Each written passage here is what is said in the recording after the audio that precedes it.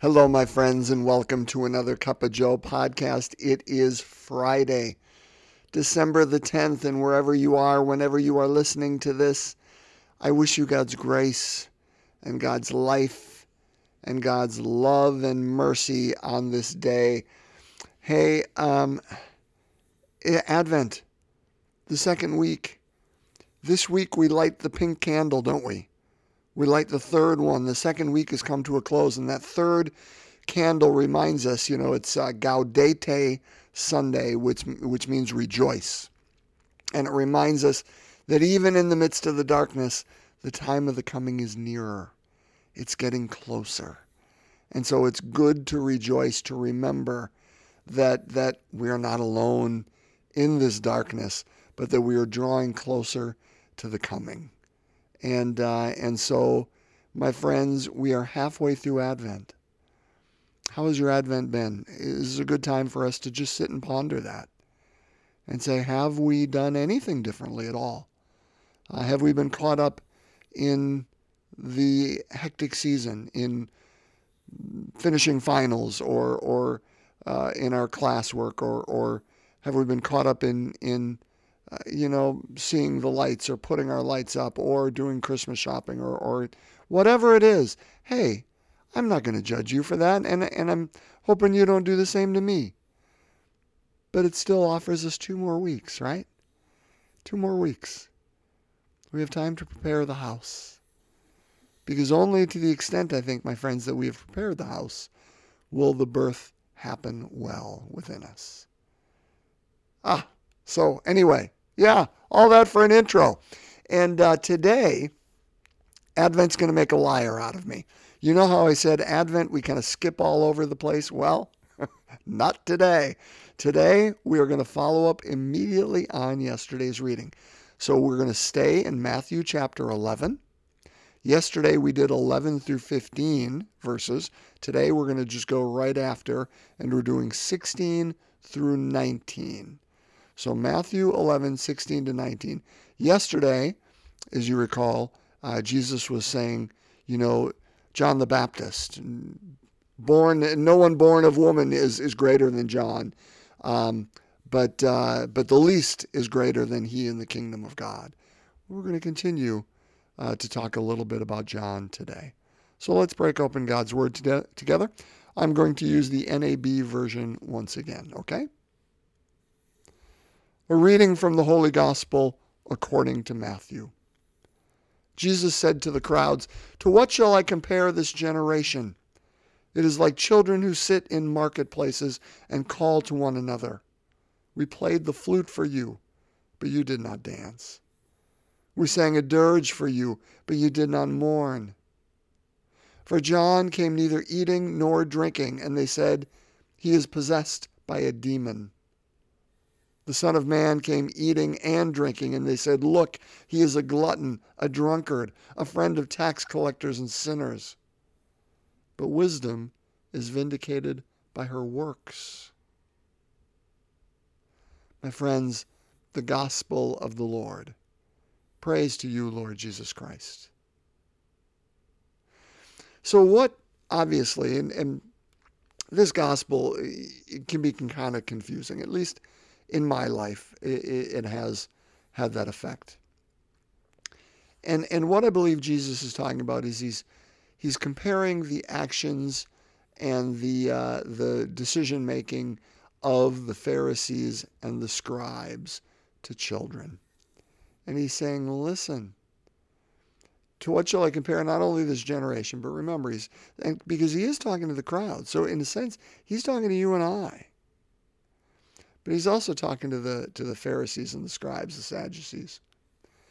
And he's saying, you're like children who are sitting around in a town square, arguing over what game to play. And so then this dirge came along, these musicians played a dirge, but they're like, nah, we don't want to mourn. We're not going to do that. And then they played a flute. And no, we don't want to dance, nah. And then says, listen, John's the one who came along, not singing a dirge, but with a piety that was going to be very strict. and how he said, listen, repent and be baptized. And I mean, again, we can go back to John and look at all the things he said. But basically saying this is the way to the kingdom of God. And they were like, nah, why are you going out to see that guy? He's just a huckster, and don't worry about that. He's fooled the crowds. He's fooled the little people, but he certainly hasn't fooled us. And then they look at Jesus and they say, listen, here's the opposite. Jesus is the one that's playing the flute. He's over there eating with drunkards and tax collectors and sinners. And look at him. He's the one playing the flute and the dance. And is that the way to the kingdom of God? No, that's not it either. No. And all they do is kind of sit in the sidelines, right? And judge this person over here who says, hey, this is the way. And they're like, no, that's not the way. And they judge this person over here and they say, no, that's not the way. They're like children in a marketplace who ultimately take their ball and go home, right? Because they can't decide where to go. I think I used this example one other time in this pod. I don't know. I think it was some months ago, so forgive if you remember it and you hear it. But I remember a good buddy of mine. This was years and years ago. It had to be at least 15, 18 years ago. A good buddy of mine, we were sitting together one time, and he's like, Joe, you and I, we were opposite sides of the same coin, in a sense, is what he said. He said, you have a problem making decisions, and I have a problem controlling. I mean, he said it in a better way than that. But essentially, that's what he was saying. And I remember just getting really frustrated with him. I'm like, what are you talking about? I'm, again, this is 15 years ago, let's say. So I was in my early 40s, and I had 2 masters at that point, or working on my second master's, and lived exactly where I wanted to live, and married the exact woman I wanted to marry, and had 5 wonderful children, not by accident, all these things. I'm like, what are you talking about? I have a problem making decisions. And but the more I pondered, at first I was just going to throw out his piece of wisdom. But then the more it got under my skin, the more I realized that's not what he's saying, is I can't make a decision. He's saying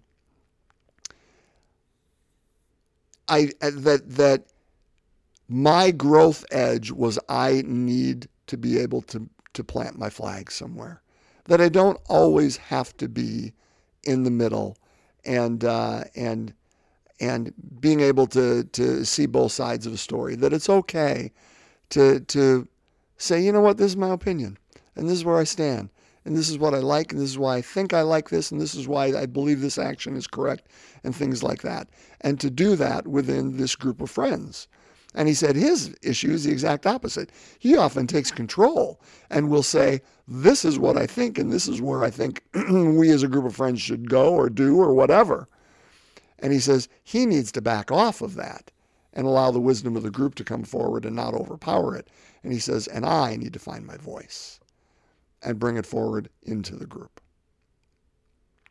And I've really been so grateful for that man and that bit of wisdom, because it's really true. As I've mentioned before, I'm a 9 on the Enneagram, and I love being a 9. It is so wonderful. And if you don't know the Enneagram, this next minute's going to mean nothing to you.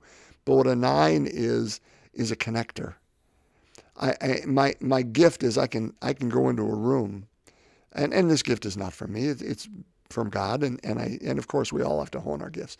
But I can hear the what's going on over here. I can hear what's going on over here. I can hear what's going on over here, and I can connect them, and I can find a middle spot. And I'm really good at that. Maybe it was from being the middle child of 6 kids, and I suspect I had to come by it honestly. But either way, I've been really good at that. But And that's a wonderful gift in any room and in leading any group of people. But you know what it's not good at? Putting your own voice out there. Because I learn to listen to the voices of others and connect and allow that to dictate sometimes around that table and within my life sometimes and within a group of friends sometimes. Why am I telling you this story? Because I think, brothers and sisters, that's what this gospel is about. I think it's about decision making. I think that's what Jesus is saying. He's saying, listen, we have to plant our flag somewhere. You know what? John came singing this dirge, and John came neither eating nor drinking. He was fastidious about that. He wore the camel's hair, right? And the what is it? He ate insects out there in the desert, and he was very just really strict in how he lived his piety, his understanding of where he was called. And again, the leaders of the Jewish people looked at that and said, he's way too out there. That's not the way. And Jesus came, again, opening up that idea of the kingdom of God as joy, as listen, God opens wide those doors and invites all of us. Like that parable, right? Where the man is having a banquet for his son, and he says, go out into the highways and byways, bring in anybody, because my banquet table must be filled. Go out and bring them in. That's the image of God. That's the image of the kingdom with Jesus. The lame and the crippled and the blind and the sinner and the outcast. Bring them in. Bring them all in. Okay? But they said, nah, that's too open. Can't be that either. And so they just sit there on the sidelines and they don't plant a flag. But Jesus' last line here is the key, right? But wisdom is vindicated by her works. By her works. The proof, brothers and sisters, isn't in looking at the pudding, as they say, as it comes out of the oven and having an opinion about it and saying, boy, the texture looks good, the color looks good, the smell is good here, okay. But I'm just going to sit in the silence, I don't know. The proof is in, are we going to eat it? The proof is in the pudding, right? As the old axiom goes. And the proof is in wisdom is vindicated by her works. Which side are you going to choose? Because we need to choose a side. And not to decide is to decide. In another gospel, Jesus says, listen, you got to either be hot or cold. Because lukewarm water, I'm going to spit it out of my mouth. We can't have a foot in both camps here. Or, more importantly, we can't have a foot or keep our feet off the playing field. Our God invites us onto it. And to be onto it, we have to make our voice heard and plant a flag about what we believe and why we believe it. Let's pray. So we finish up our sorrowful mysteries today. And again, let's just trust that whatever is going on within and around us today, that our God knows, that our God desires to be with us in the midst of it. So let's bring that all to prayer and trust. He's going to take care of it better than we can, and let that bring some peace to us. In the name of the Father, Son, and Holy Spirit, amen. The fifth sorrowful mystery, Jesus dies on the cross. Our Father, who art in heaven, hallowed be thy name. Thy kingdom come, thy will be done on earth as it is in heaven. Give us this day our daily bread, and forgive us our trespasses, as we forgive those who trespass against us. And lead us not into temptation, but deliver us from evil. Hail Mary, full of grace, the Lord is with thee. Blessed art thou among women. Blessed is the fruit of thy womb, Jesus. Holy Mary, Mother of God, pray for us sinners, now and at the hour of our death. Amen. Hail Mary, full of grace, the Lord is with thee. Blessed art thou among women. Blessed is the fruit of thy womb, Jesus. Holy Mary, Mother of God, pray for us sinners, now and at the hour of our death. Amen. Hail Mary, full of grace, the Lord is with thee. Blessed art thou among women. Blessed is the fruit of thy womb, Jesus. Holy Mary, Mother of God, pray for us sinners, now and at the hour of our death. Amen. Hail Mary, full of grace, the Lord is with thee. Blessed art thou among women. Blessed is the fruit of thy womb, Jesus. Holy Mary, Mother of God, pray for us sinners, now and at the hour of our death. Amen.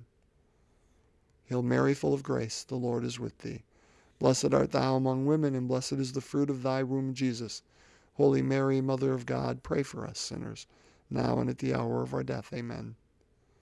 Hail Mary, full of grace, the Lord is with thee. Blessed art thou among women, and blessed is the fruit of thy womb, Jesus. Holy Mary, Mother of God, pray for us sinners, now and at the hour of our death. Amen. Hail Mary, full of grace, the Lord is with thee.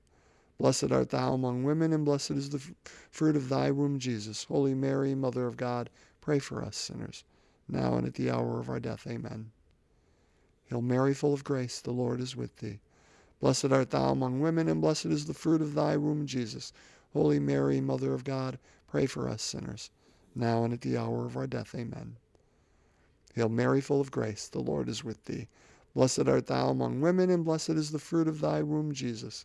Holy Mary, Mother of God, pray for us sinners, now and at the hour of our death. Amen. Hail Mary, full of grace, the Lord is with thee. Blessed art thou among women, and blessed is the fruit of thy womb, Jesus. Holy Mary, Mother of God, pray for us sinners, now and at the hour of our death. Amen. Glory be to the Father, and to the Son, and to the Holy Spirit, as it was in the beginning, is now, and ever shall be, world without end. Amen.